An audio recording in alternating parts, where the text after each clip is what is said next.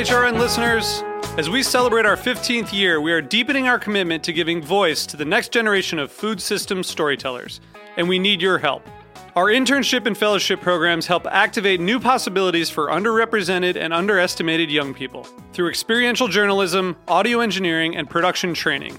Through these unique programs, HRN helps food equity stewards build essential workforce readiness skills that expand their potential and foster economic mobility. Please consider supporting these critical programs.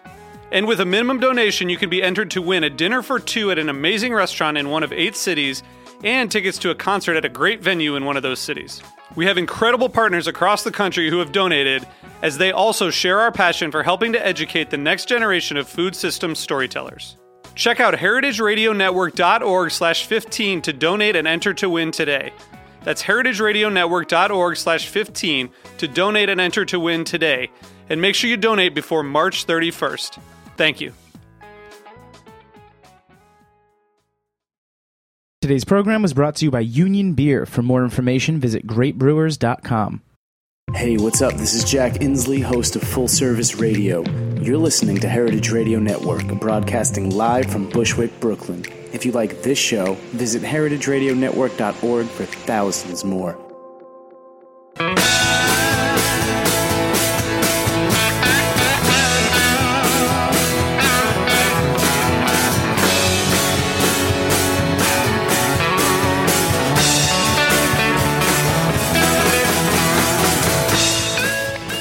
Hey, welcome to Beer Sessions Radio on the Heritage Radio Network. Hey, it's Cider Week NYC. Last year I was up talking with Steve Selin of South Hill Cider. He's from the Finger Lakes, and this is a special show we put up for Cider Week, so tune in. Hey, welcome to Beer Sessions Radio on the Heritage Radio Network. This is another special Cider Sessions edition. I'm Jimmy Carboni. We're broadcasting from Jimmy's number 43 today. It's July 2015. Beer Sessions Radio is brought to you by Union Beer Distributors, supplier of world-class ales and ciders. In-studio guests with me are my pals Gay and Kay, cider explorers from United States of Cider, and at Hello Cider on Twitter.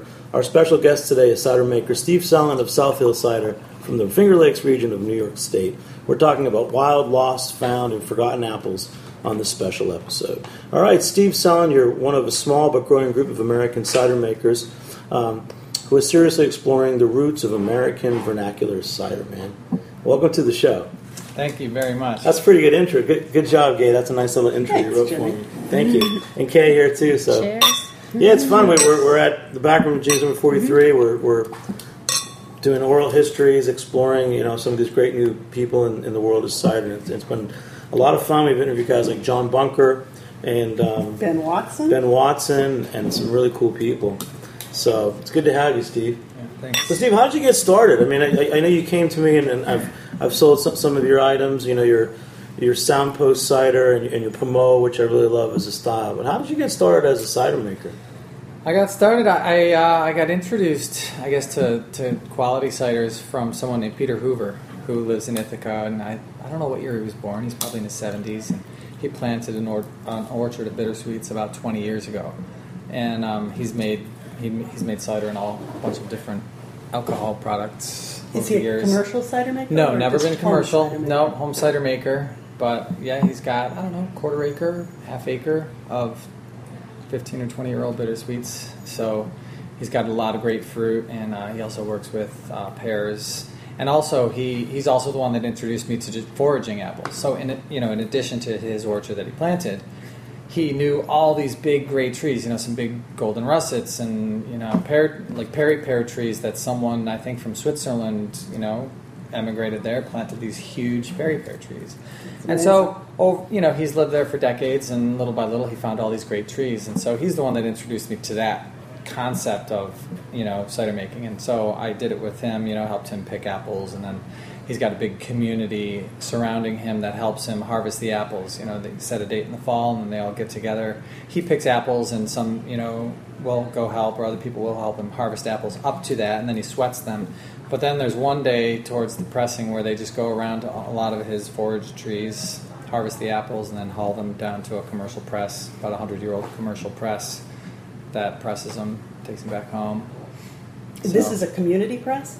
Or well, it's a commercial press, so they sell cider, and it's been in production since pre-Prohibition. And it's a big rack and cloth press that's run off a tractor. So the tractor sits outside the barn, has a PTO, and then there's these huge leather belts that carry, the energy inside and runs the hydraulic press. It's about a 4-foot by 4-foot hydraulic press. And you can just take a truckload of apples down there. I mean, a bunch of people around us do it. There's a lot of non-commercial cider makers, just like I started out, who, you can go there, press a couple hundred gallons in a morning on that press. It's pretty efficient. In fact, that's still how I press most of my apples. I just bought a smaller rack and cloth press for doing a lot of my smaller scale stuff, but the ones, if I'm going to make 100 or 200 cases now, I'll take it to this press that was started in, I think it was 1913, and it's still, the same family's still using it. There's 3 or 4 generations of people. In fact, last time I was there were 3 generations of people there working it, and that's amazing. So, just talk us through the Finger Lakes. So there's some old apple trees there. There's people keeping this old knowledge alive. Tell us about some of the other people that you're working with, some of the other cider makers that are active. Well, yeah, ranges the gamut. So, yeah, Peter introduced me to the forage stuff, and then there's also like Eric Schatt of Redbird. He was a huge influence on me. He does a lot of his own foraging. And he planted an orchard of bittersweets probably 7 or 8 years ago. He was working in wineries before that, and so that's another huge influence on all of us cider makers. There is we're surrounded by the wineries and winemakers, and so our friends are winemakers, and we can collaborate with them on just on tasting alone. It's been a huge education being able to taste my ciders with my friend Daniel was a winemaker at Weimer, and to be able to taste things with professionals like that in the field is that's a really interesting collaboration that's developing. So in the Finger Lakes, that's the culture. We've got all this great fruit. I mean, we have wild fruit for one thing, but then we've got bittersweets that people like Peter and Eric and Ian Merwin from Black Diamond. So there's that, and then there's so many old farms that planted orchards 100 years ago, and so one of the orchards that I use are these 30 or 40 foot tall, and they're Kings and Baldwins, and they haven't been touched in decades. They may have never been sprayed, but yet the fruit is almost undamaged. Even I mean, maybe it's so high they're above the fog and the bugs. I don't know. So we've got the wild apples. We've got orchards that are planting really high quality, and some that are just growing fruit for eating mostly, but growing heirloom varieties. There's a place called Indian Creek, who actually it was started by the Cummins family, who has Cummins Nursery. Most cider makers will be familiar with that because they probably sell the most cider apples, the most diverse cider apples that you can mail order. So they have a nursery there, and they have an orchard with all kinds of russets and pippins and Ashmead's kernel.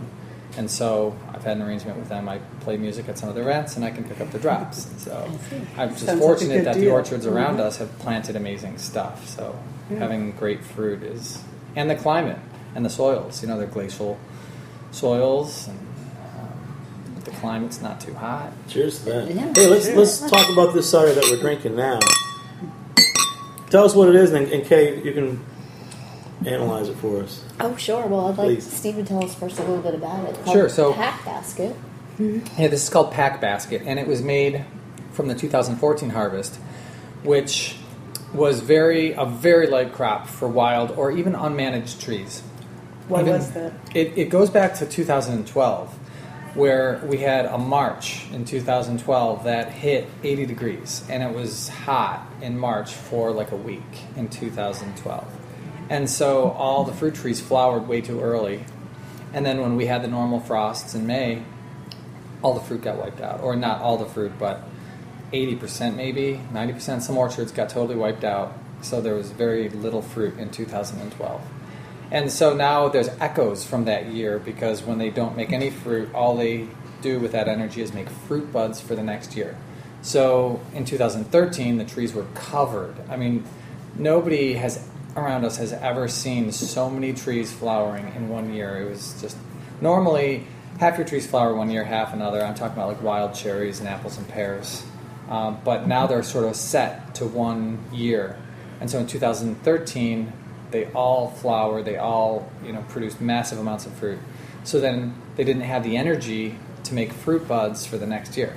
And so 2014, even though the weather conditions were okay in the spring, it was a very low crop because it was an echo from 2012. Does the low crop then affect the quality of the apple, or how does it affect the quality It can, of the yeah. apple? 2012 ciders were great. I mean, they were just like, I shouldn't say great, they were like exceptional because it's such a low crop, the flavors are really concentrated. The tree is still photosynthesizing, and so it can send a lot more energy, I think, to those apples. So it's an interesting trade-off for the cider drinker, less fruit, or cider maker, less fruit. But and it's a trade-off that vineyards and winemakers are, it's just customary to think about that when you're producing fruit for wine or for cider. Like, you don't want to overcrop things. You want them to be able to concentrate flavors and stuff like that. And so this one is called Pack Basket because even though it was a really light year for the crop, it was 2014, so there was almost no wild fruit. But then I love it. I have a friend who spends a lot of time in the woods. He's hunting and fishing out there all the time, and everybody knows I'm looking for wild apples. And he found some for me, and most of them in this bottle were all from one valley. It was a really high valley, and there was a really good crop of wild fruit. And I think that's the case because I'm guessing that in 2013, when everything else was overloaded, that these trees got frosted. So not only did they not have fruit in 12, probably not in 13, and that's why they had fruit in 2014. And so it's called Pack Basket because it was far enough off the road that we had to bushwhack in there and harvest the apples and then put them in a pack basket and haul them out to the road to get them in the truck. And so a lot of work goes into this one. Yeah, this one in particular. Yeah, so glad there's plenty of wild trees you can I'm savoring get closer to. Yeah. What's the flavor profile in this cake? It's funny. Tasting this, I almost would have guessed it was from Virginia because it's got this high acid and high salinity quality, those traits that I've found in all the Virginia ciders that we've tasted. So I wonder if there's something specific about that climate and that terroir that go into this because it's got a nice, it's got some dried grass notes, and certainly the apple is present in apple peel, but really distinctly high acid and high salt in here. Yeah, it is very, that salinity is really high. Mm-hmm. Yeah. Yeah, and there are some pears too. Delicious and refreshing. Yeah, there's, in fact, these are actually the apples. I'm sorry you can't see it on the radio, but maybe you could go online and just look. It's a beautiful picture. I've got them on my website, but these are the wild apples. These are the apples we're drinking right now. This is from Pack Basket. Yeah. And Steve, I'm sorry. Oh, yeah. And sometimes the apples are incredibly small. So being wild apples, they're not bred to be big eating apples that you can, fill your hand with. Some of them are almost as small as cherries, even when they're perfectly ripe. But they're so full of flavor. It's almost like there's the same amount of flavor in a small apple that there is in a big apple. It just gets concentrated sometimes. Before you met, you said it was Peter Hoover? Is that the name of your friend who introduced cider? Did you know about apples? Oh yeah, I grew up feeding apples to cows. Just out of my hands and eating wild apples. Like I ate wild apple. I probably ate more wild apples as a kid than cultivated apples, just because they were there. But and also, even though I never went with him, my father actually every Tuesday, I remember as a kid, would go to the cider cellar, and I didn't even really think about what that was or know what that was. But there were these farmers that had a cellar in their barn that had barrels full of cider, and it was a community operation where if you wanted to make a barrel of cider, you did it at Barney and Bill's. And it was a cellar full of barrels, and they made cider, and every Tuesday night, people got together and drank cider there. And I never got to go because by the time I was old enough to do that, I wasn't living at home anymore. That was in western New York, about 2.5 hours west of where I live now in Ithaca. So as soon as I was 18, I moved to the Finger Lakes, and I never really, I've been trying to figure out how to track them down. They're not there anymore, but I'd love to see that place because it's like, it was a huge community. So where was it? I have to find out the name of the town. You don't remember the town? It was somewhere probably 30 miles southeast of Buffalo, New York. I will track this down.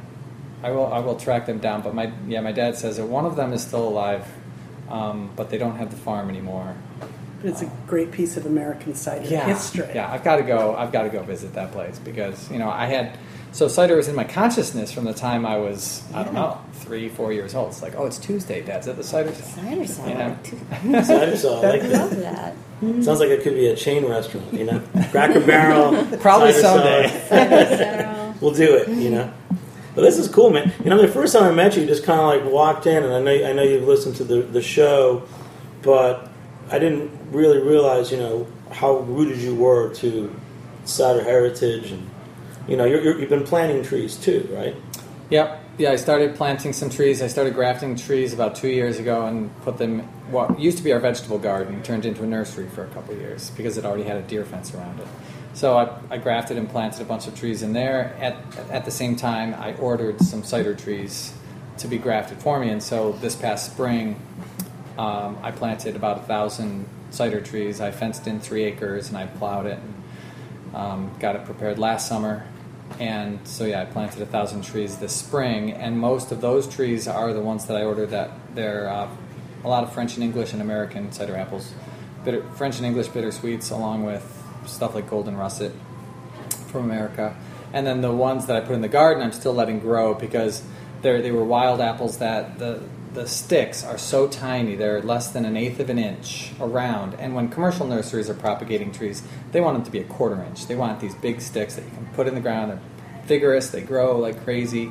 But wild trees like this one, when they grow, their sticks are so small because they're just growing so slow that grafting those, you start with these just tiny little things that take years to get big enough to plant out.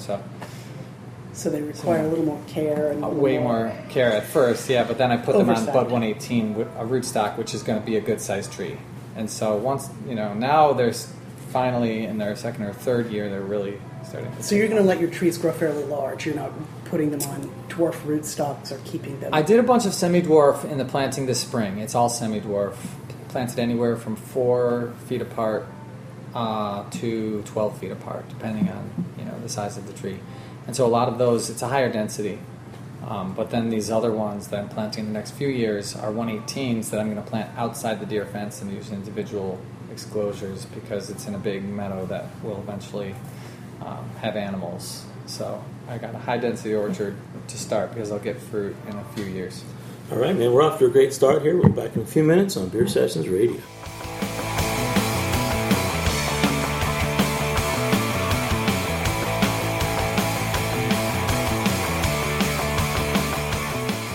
In 1996, El Knife & Son acquired Union Beer Distributors, which was originally located on Union Avenue in Brooklyn, but has since expanded to its present location alongside the English Kills Canal in Williamsburg, Brooklyn.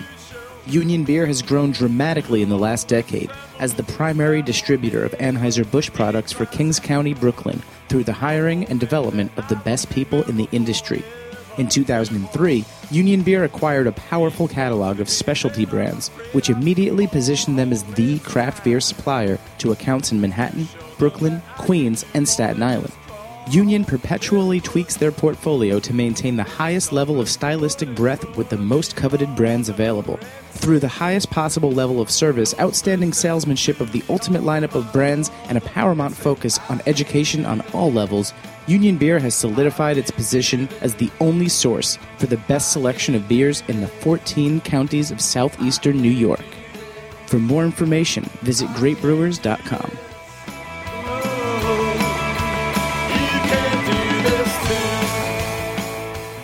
Hey, welcome back to Beer Sessions Radio on the Heritage Radio Network. It's a special cider session. I'm here with Gay and Kay from United States of Cider at Hello Cider. Beer Sessions Radio brought to you by Union Beer Distributors, supplier of world-class ales and ciders. So Steve Selin from South Hill Cider.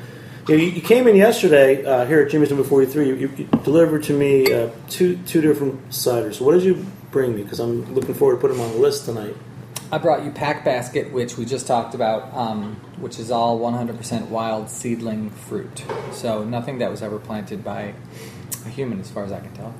And relatively unmanaged. Some of them I clear weeds around them. And the other one that I brought you yesterday, we're not tasting in this show, it's called Bluegrass Russet. And that's a golden russet-based cider, which is more of a kind of a champagne-y style, low tannin, super bubbly. Is that what we're tasting right now? No, what we're tasting now is it's been called. I wasn't labeling it as single tree, but since I've been telling people how I made it, that's how people are referring to it. And it's a cider that I found.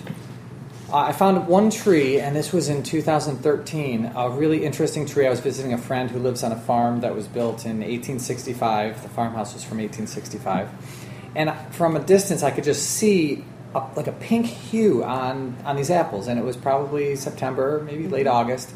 And the color of them just drew me to them, so I went and checked it out. And as soon as I checked out the apple, I could tell it had the qualities that I could try and make a single varietal cider out of it. How do you tell that? As you're looking at it, you're tasting it, you're smelling it, what's the process? The components are generally the acids, the tannins, and the sugars that you're looking for. And this had acidity, and it also had a fair amount of tannins and enough sugar too. I mean, once you start to pay attention to those qualities, you can pretty much ballpark it just by biting into an apple. And sure enough, now that I've made the cider and I checked the bricks, the sugar content was already, I think it was already 14 or 15 bricks in September when it was ripe, which is very unusual for fruit where we are. We can get fruit that high or higher by late season. And so I harvested all these apples and I pressed them by themselves and fermented it and bottled it. And so this is from 2013, and so it's really settled in. And to me, it's phenomenal. And it's got tannin for days. Yeah, right? I mean, days this cider has. Yeah. Yeah. Mm-hmm. And it's really a beautiful golden color, too. It's just shiny and dancing. Mm-hmm. Yeah, it's pretty brilliant. So we're holding it up, looking at it. Sorry, people at we really are listeners. Trust us, it's lovely. You've got like a science background. So what did you study, and how did you pick up what you know about making cider?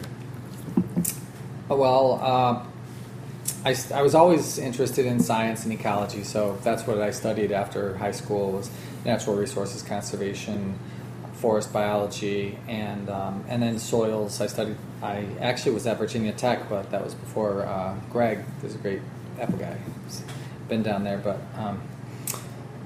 So yeah, I studied soils at the Forestry Department of Virginia Tech, and so that's my background.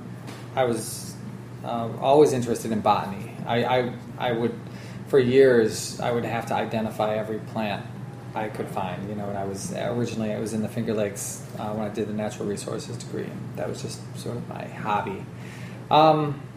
And then, so I did that for a long time. That was in grad school, but then when I was in grad school, I also apprenticed with a fiddle maker because I play fiddle music and I've always been interested in that instrument too.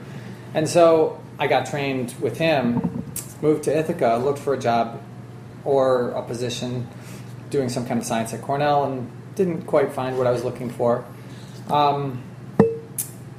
But there was a niche for me in the violin world because there's a lot of musicians there, and the luthier who took care of a lot of people had just left, and so then I got into that. Was doing that primarily as my job for a few years, and that's when I started making cider. And so I've been kind of coming back into the science world, like with orcharding. Even when I went to school, what I wanted to do was apply the science, and I still remember writing my essays getting into grad school. Like, I want to learn this, but I want to be working in the field and applying it. And I just ended up studying soils in a more theoretical way. But now I'm realizing, okay, this is what I was trying to get at. I need to understand these soils and the bugs and, everything in order for these trees to really be happy out there. And so I've sort of come full circle with my education finally to the orcharding, and with the cider making. It's also, it's an art and a science for sure. More an art than a science. Yeah, it says on your label for your cider that you want your orchard to be part of a harmonious ecosystem that relies on diversity and fertility as its foundation. And you also just mentioned bugs. So what are some of the practices you use in your orchard that support those ideals?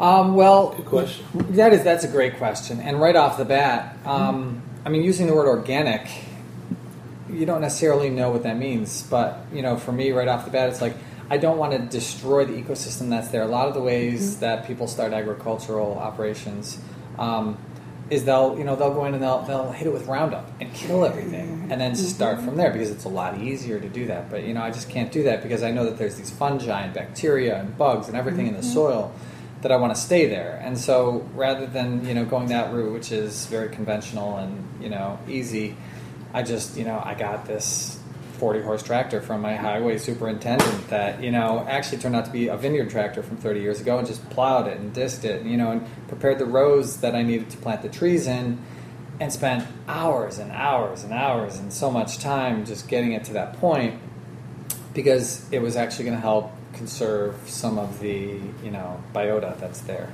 And then also when I'm thinking about looking for pests or anything, I'll go in there, and with really small trees, sometimes, if you get some caterpillars in there, they can be really devastating. And so there's certain bacteria you can spread, which will only affect those caterpillars. It won't kill any other bugs. It won't, harm anything. It's really, it's very well known these days. It's a really common organic, treatment. And so just being as hands-off as I have to be, in order for things to not get devastated. I'm not going out there worrying about every fungi or anything, but if there's something that's going to be devastating, I'll try and take care of it. But mulching, like weed control, I'm just putting down literally tons and tons and tons and tons of wood chips and mulch on these rows to help keep the weeds down, and just weeding by hand and everything. Where do those wood chips come from? Local tree guys. So if someone has a tree that falls down in their yard or needs it cut down for some reason, they cut the tree down, and then they use the big parts of the tree for firewood, and then the tops they shred them, which is great to feed the soil, because it's got minerals and energy in there. And so not only does it keep the weeds down, but it also then, as it breaks down, it feeds the soil. And that's great, man. It's a great approach. Well, let's say you go into the woods and you find an old tree that's been there, and nothing's been done to it for a long time. Is that tree ready, for you to take those apples and make cider from it, or do you have to kind of work that tree a little bit? That's a great question. It can fall into either camp. And generally, the triage that I look at with wild tree, you go in there and you look at the tree, and is it getting enough light? It's just like any garden. It needs light, for one thing, and so sometimes apple trees will be totally overshadowed by large hardwoods, and sometimes they won't be. I've found them in both cases. So that's the number one thing, is if it's out there and it's getting plenty of light, those apples are probably totally going to be fine. And then it's being able to actually harvest the tree. So if it's surrounded by honeysuckle bushes or wild rose or some shrubs where you can't even get to the tree, you've somehow got to either pull them out or get it so you can get your tarps on top of those trees to pick, or How badly do you want those apples? I Right. guess it's what is the practicality? Like, do they look like they're worth that effort or not? And that's so getting enough light, getting it so you can actually harvest the apples, and then possibly pruning trees. Because by pruning you can increase the quality sometimes. But on a lot of these wild trees, especially ones that are like 100 and some years old and they're growing really slowly, I don't necessarily want to touch them. It's like the fragile giving old tree. You don't want to mess with it. Yeah, it's just there's almost too much reverence for it to even try and change its direction in any way. You're like, okay, this is who you are. I'm just gonna. It's like, again, this kind of like a holistic religion based around these apple trees between you and John Bunker. It's like everything's like, stay where you are, leave things as they are. Yeah, and appreciate them for what they are. It's I don't know. It's all kind of pagan, actually, right?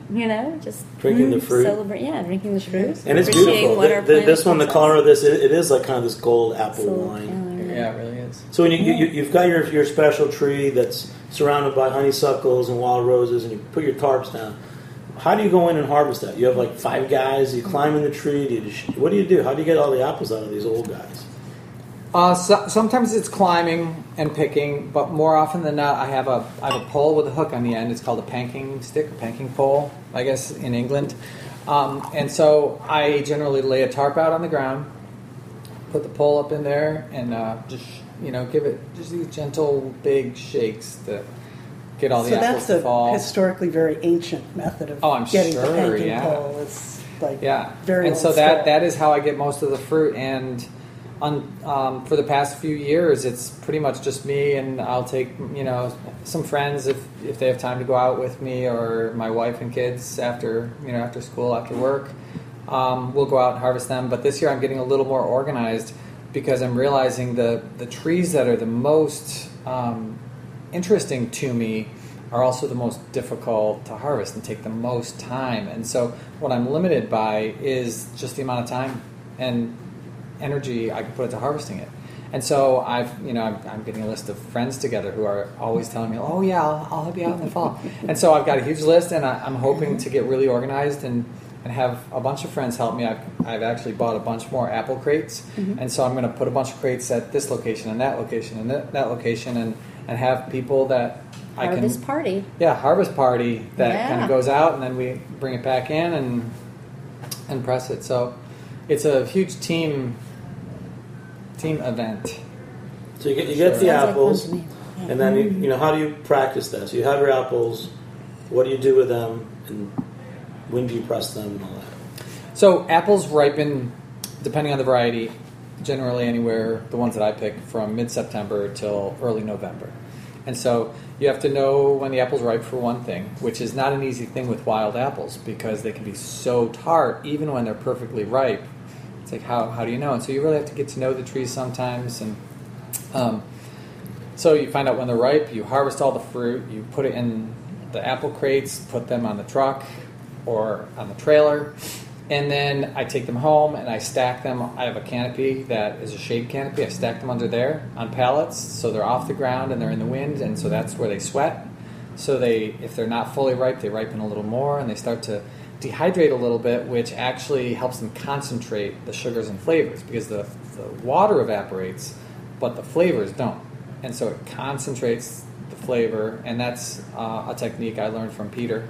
And how long is the sweating process generally? A couple weeks to 4 weeks. Yeah, depends on the fruit and the weather. Depends how warm it is.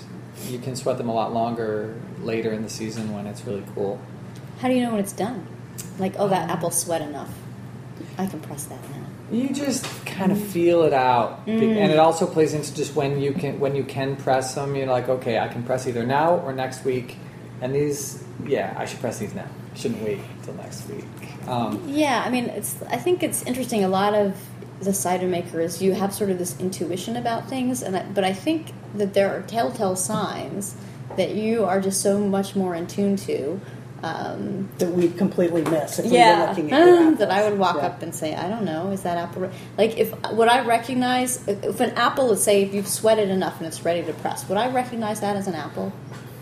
Yeah, you would probably recognize it as an overripe apple, is my guess, because it wouldn't be crispy anymore. And even a lot of the cider fruit, especially wild fruit, it's not real crispy because eating fruit that most people are familiar with has been bred to be crispy because it's really pleasant to bite into that.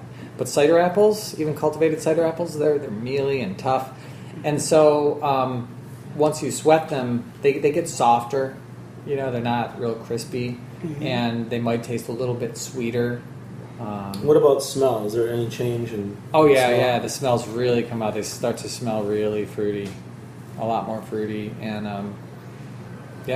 I guess overripe is a term that like if I had an apple on my counter that I was planning on eating, you would start to smell it, and it would shrivel a tiny bit maybe and be like, okay, that's overripe.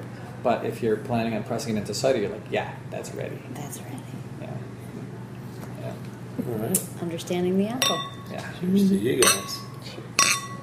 Now, this is pretty cool, man. I mean, I love sitting and getting deep with you.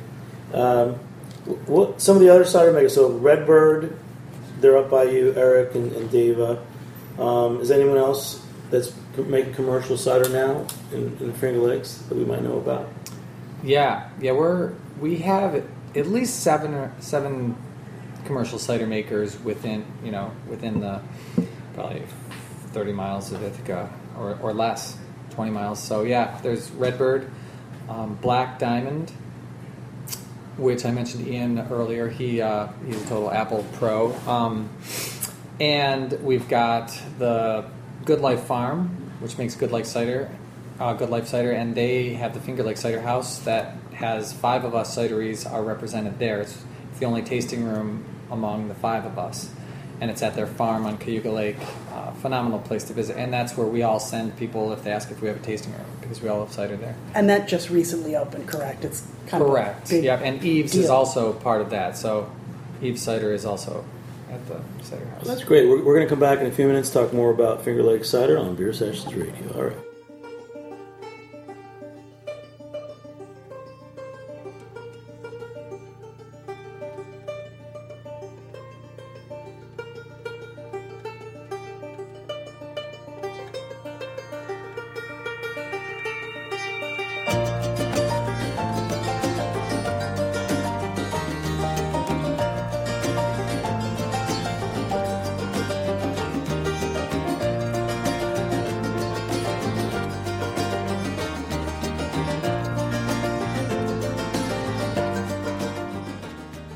Hey, welcome back to Beer Sessions Radio on the Heritage Radio Network. A special cider sessions. Steve Selin, South Hill Cider from Finger Lake. So, Steve, you're talking about Finger Lake Cider. And what just happened? You opened a Finger Lakes tasting room? So the Good Life Farm, it was a organic vegetable farm that farmed with horsepower. Literally horses, like not just horsepower tractors. And they started making cider and planting cider trees. And so they opened a tasting room called the Finger Lake Cider House, which is a collaborative tasting room between 5 of us cideries. So Eve's Cidery, Redbird, Black Diamond, and South Hill Cider. We all have our ciders available at the tasting room for sale, and for tasting, you could probably taste 20 or more ciders in one place. And we're biased. We're in the Finger Lakes, but we really think that as a region, we are making a very cohesive, high-quality product that is really exciting to be part of. Well, I just went online yesterday and looked at the tasting room menu. Bravo. Excellent list of ciders. You could go up and spend 2 days just sampling cider. And food, too. Like their menu, if you can't grow it in the Finger Lakes, it's not on the menu. So they work with a lot of farms growing, whether it's meat or cheese or making bread or other vegetables, yogurt. So many high-quality food products come from our neighborhood, and so they have a CSA Plus, they call it, which delivers that stuff around. And so they have that there. So they have food produced on site, so you can get your ciders paired with the food right from the region. So an Ciders excellent and food. cider vacation destination, Finger Lakes. I still can't get through it. What's the name of the tasting room? I've seen so many references to it. The Finger Lakes Cider House. Finger Lake Cider House. All right. So complicated. Now it makes so much sense. And all the different cider makers are part of that. Yeah, and so we hope we have release events there. Eve's just released a couple ciders there last week, and Redbird and South Hill are releasing some ciders at the beginning of August, I think it is. Yeah, so that's where we can have our release events and special events. They have music, and it's a really family friendly. And do you go every Tuesday? I don't go to the cider cellar every Tuesday like my dad. No, but the cider house. Right. Well, this is cool to see that there are these old traditions of cider, and that where you guys in the Finger Lakes, you're kind of living it. So Finger Lake Cider. I mean, I know like Cider Week started in New York and it branched off, and there's a Finger Lakes Cider Week. What's that like? It sounds like you guys have a great community up there. Yeah, it's great. There's the Finger Lake Cider Week. There's Hudson Valley Cider Week and New York Cider Week. We're all kind of hosting our separate events, and it's mainly to help. A lot of it's educating the restaurants and bars and the people around us that, hey, there is cider here that is every bit as sophisticated and elegant as any drink you can imagine, and because a lot of people are still learning that, I'm sure you all know, and it's a process. So we're using Cider Week as one sort of cohesive point to educate people from and say, hey, we've got this week where we're all going to focus on. When is it this year? It is around October 2nd to 12th, whatever those 2 weekends are. I think that's October 2nd to 12th. That's great, man. And so this is what the soundpost. Now is this the soundpost that I've had here since the winter? Because I know you delivered it to me, and I kind of was sitting on it. Yeah, you had a bunch of it. I thought this one was worth sitting. And there are only, I think, 4 cases of this left. So this is Soundpost from 2013, and I didn't make it in 14 because of the biennial aspect of the apples. And so I'm hoping to make it again this fall. But what apples are you using in this? So there's a lot of bittersweets. So there's Dabinet, Ellis Bitter are the 2 probably in highest proportion there. And then there's a bunch of heirlooms like Newtown Pippin. There's even some Liberty, which is a more contemporary apple, but very disease resistant. What fruit is contributing to the aroma? Because it's really, really lovely to stick your nose in the glass on this one. The aroma, it's a combination of bittersweets, but also from it's the oak. There's some barrel, there's some old barrels that it was matured in. So as soon as the primary fermentation was done, or even almost done, there was still some sugar left in it, but it was very slow because it was, I think, around January, and it was getting really cold. And so I racked it into the barrels, and so that's where it finished and settled. And that also helped. It's also why these tannins are so smooth. Like the finish on this, after you swallow, it goes on for a minute, and I think the barrel helps those tannins from the bittersweets to actually polymerize or do something to really mellow them out. I'm really, really excited about working with barrels for that reason, because they can do things to the cider. It's not like they're just putting flavor on it. They actually catalyze reactions chemically in that cider. And where do you get your barrels? What are those? These ones I actually ordered. They were old whiskey barrels that I got. Yeah, they were bourbon barrels. But now all the barrels I've been buying are from wineries around me. I've gotten to know enough winemakers that I know when the barrels are available, and so they have some really nice American and French oak barrels that are just great. And so that's most of the barrels that I'm buying now are French oak and Pennsylvania. Yeah, because this is, the oak is definitely present, but it's in a really refined way. And like you were just talking about the finish, and the finish is definitely long, but it's really subtle and smooth, and it's not like harsh, that kind of harsh oakiness that you can sometimes get. So, I don't know where you're getting your barrels, but it's the barrels, but it's also, that's the thing is, it's also the bittersweets, because it's, I think, because if you just take an average apple juice that you get from wherever, the dessert apples, and throw it in a barrel, you can get some flavor of the barrel in there, but those reactions I'm talking about don't happen because the tannins aren't there. And so putting a bunch of bittersweet, structured cider into a barrel was an experiment, because I never did that, because I didn't have that much to work with. But I figured the tannins in the bittersweet juice, in the bittersweet cider, was actually going to be able to play off the barrel. And so I think it's that reaction of the actual tannins from the apples with the barrel that gives that really elegant, complex thing, because there's a lot of barrel-aged ciders that are just made with stays right in the center of your tongue for just a while, but in the most pleasing way. Just like you don't want it to stop. Just like, it just feels like it's sitting there, and you can just continue. You can just continue to savor that cider, and you get like sort of at the end, you just kind of taste the fruit more even. When we opened this, I knew that I'd had it in my cellar for 6 months. I had a moment of panic, because I'm thinking as a consumer, when is too long to keep my cider? And I think it's probably better now than it was 6 months ago. Yeah, when the more tannins that are in there, the better it ages, in my experience. Absolutely. So we're going to keep the Soundpost cider by the bottle. A lot of the ciders that we do at Jimmy's 43 we'll pop and serve by the glass. But now, finding a cider like this, we also have a 2009 West County Kingston Black.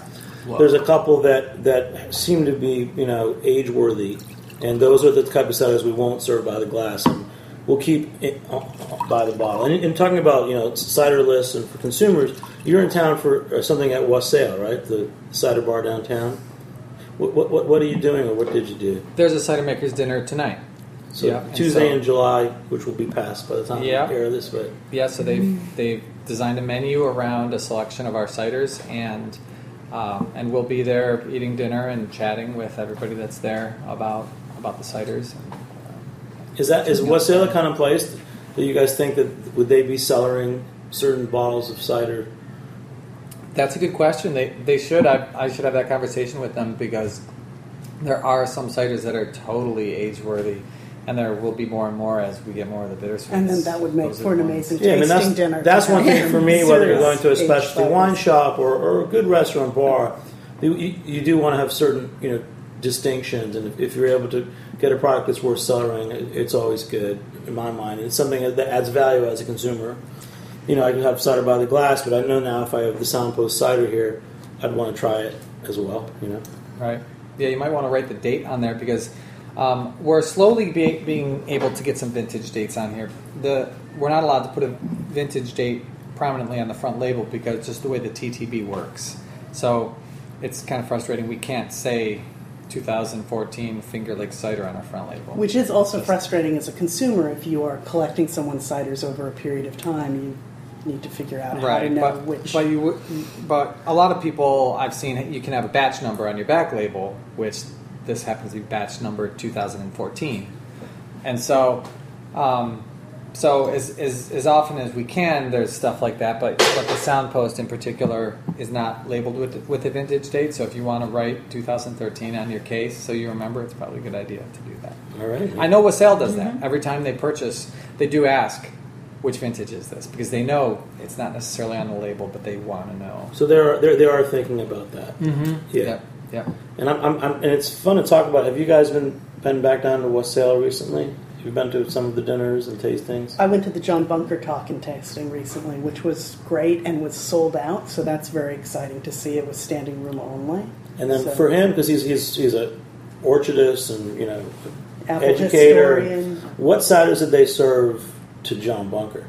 Well, I think he selected the ciders based off his talk, and there was a French cider from Normandy, and I'm going to draw a blank now on the rest, but it was 3 ciders. It was a Farnham Hill, I believe Farnham Hill Extra Dry, and a French cider, and I forget what the third one. What would you do, Steve? You also have a Pommeau, which is a nice style.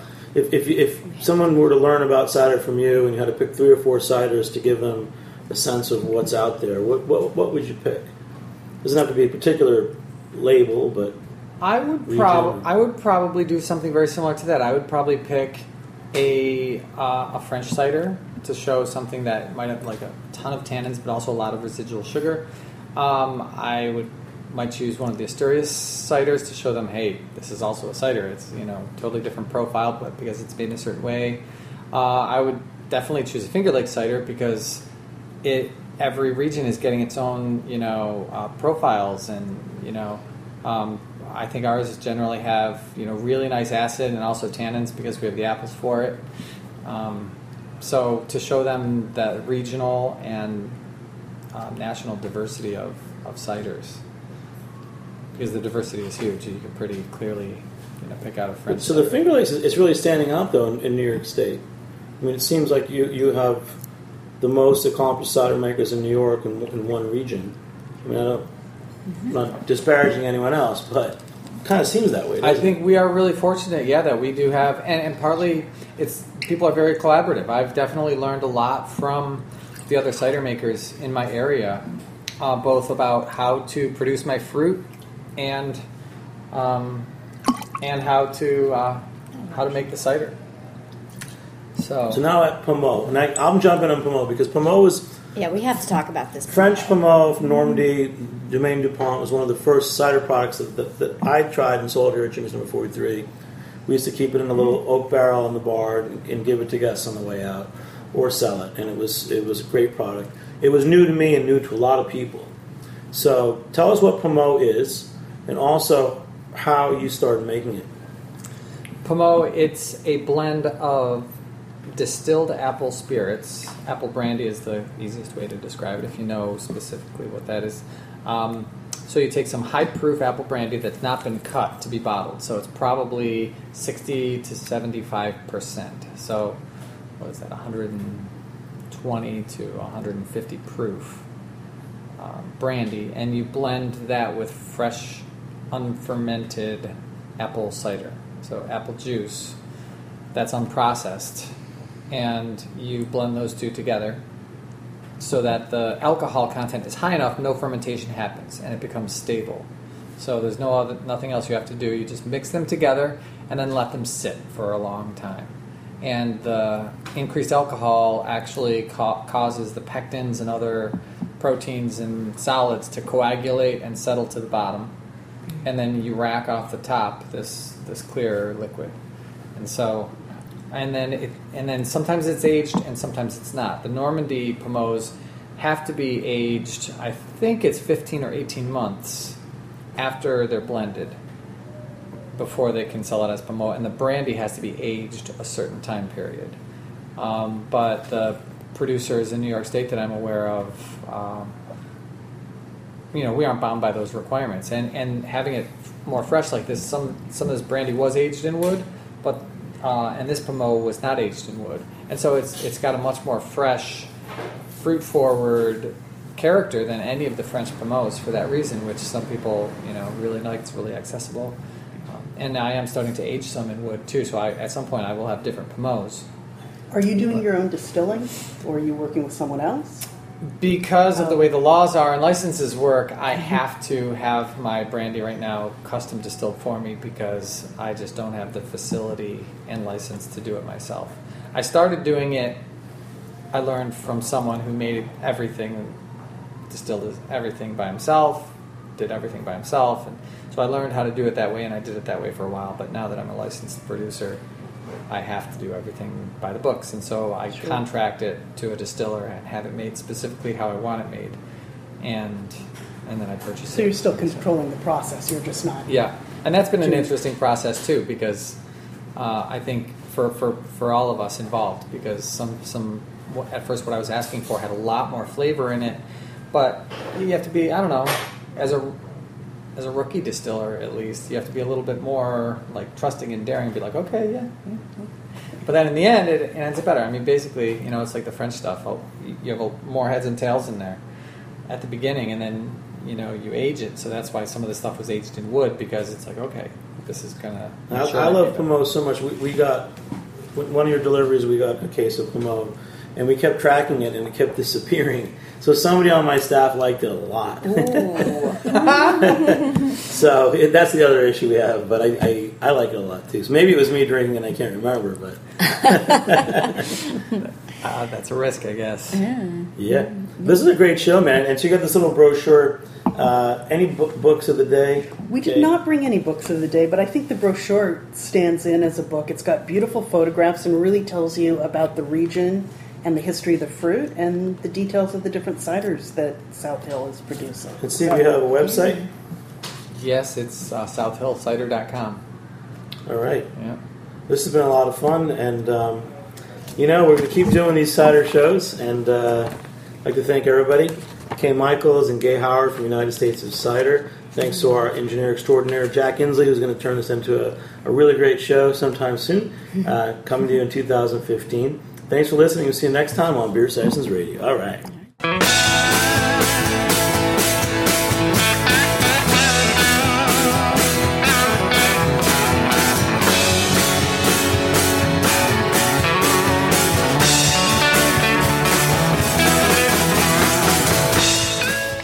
Thanks for listening to this program on heritageradionetwork.org.